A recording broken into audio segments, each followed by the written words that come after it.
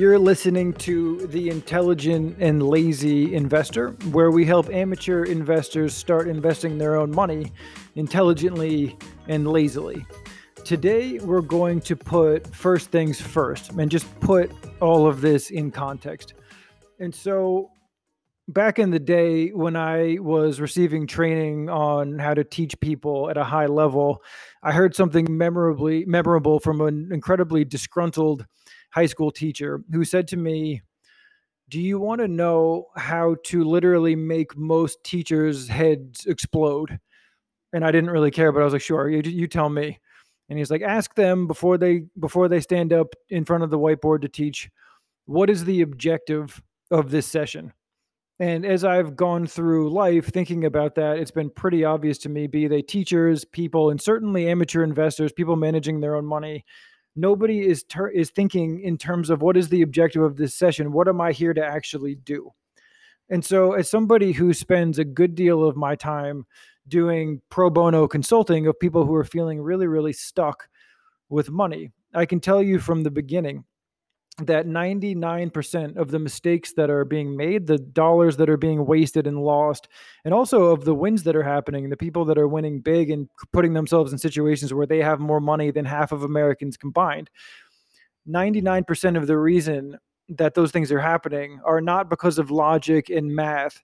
They're happening because of emotion and psychology. And so we have to put our psychological house in order.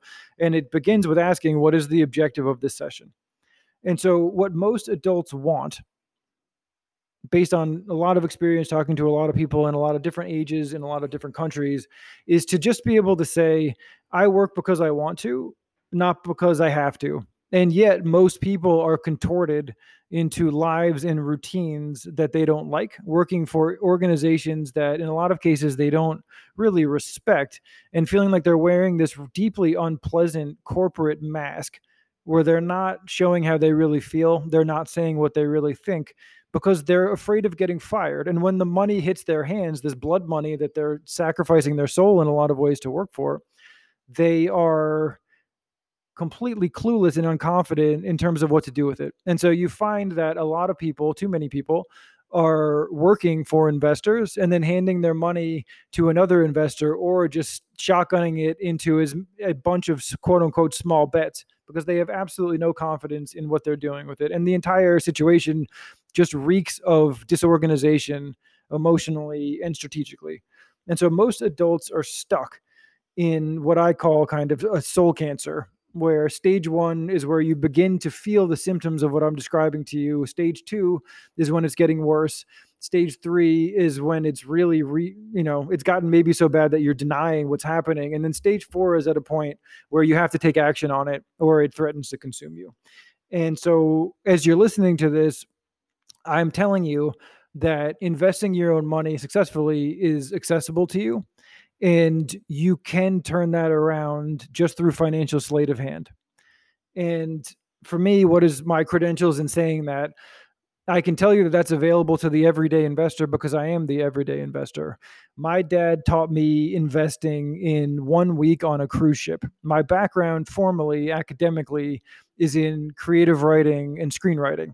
And when my dad, who for context was a Marine and a fighter pilot in Nam, and then worked on sort of old money Wall Street as a bond trader, and then was a hedge fund founder. When he found out that I was doing what I was doing, I received a pissed off phone call where he said, "Listen to me carefully. A man can leverage money or a man can leverage time, and you have to learn how to make money with your money because Lord knows you won't make money with your time." And he yanked me out of college for a week, and he stuck me on a cruise ship where he was at that time orbiting around the world and subsidizing through his investments just from his laptop an hour a day, checking his prices, making sure that his businesses were working smoothly. And he said, "Here's the deal. I pay for the cruise, you pay for your drinks, and you listen to me lecture for an hour on the stock market every day." And so that happened. He yanked me out during my junior spring and taught me investing 1 hour a day at 11:30, where I showed up kind of hungover, but very eager to learn because I didn't want to have to trade time for money when I graduated from school if I didn't have to. And by the end of the second hour, I had everything that I've needed most importantly, to start, to go from thinking about it, collecting information, to just doing it. He just kicked me into action. And I had most of what I've needed to succeed as an amateur investor and keep the lights on with my investments and subsidize all kinds of different things, business, artistic pursuits, travel, etc., just by investing in my spare time with the kind of time commitment that sounds impossible to people who don't have any exposure to this kind of experience. And so, what I'm telling you, as somebody who's been doing that for 16 years, and as somebody who's been helping others do it for 10 years, and who has helped some people elevate from feeling trapped in that soul cancer that I was telling you about to free. And even more importantly than that, to go from feeling terrified of risk and uncertainty and math and investing to just seeing how simple this can be and how effective this can be. What's possible is to make considerably more by investing as a hobby than you earn in your job, while doing this in your spare time with a time commitment that, if you really wanted it to, could be less than 20 hours a year once you're dialed in.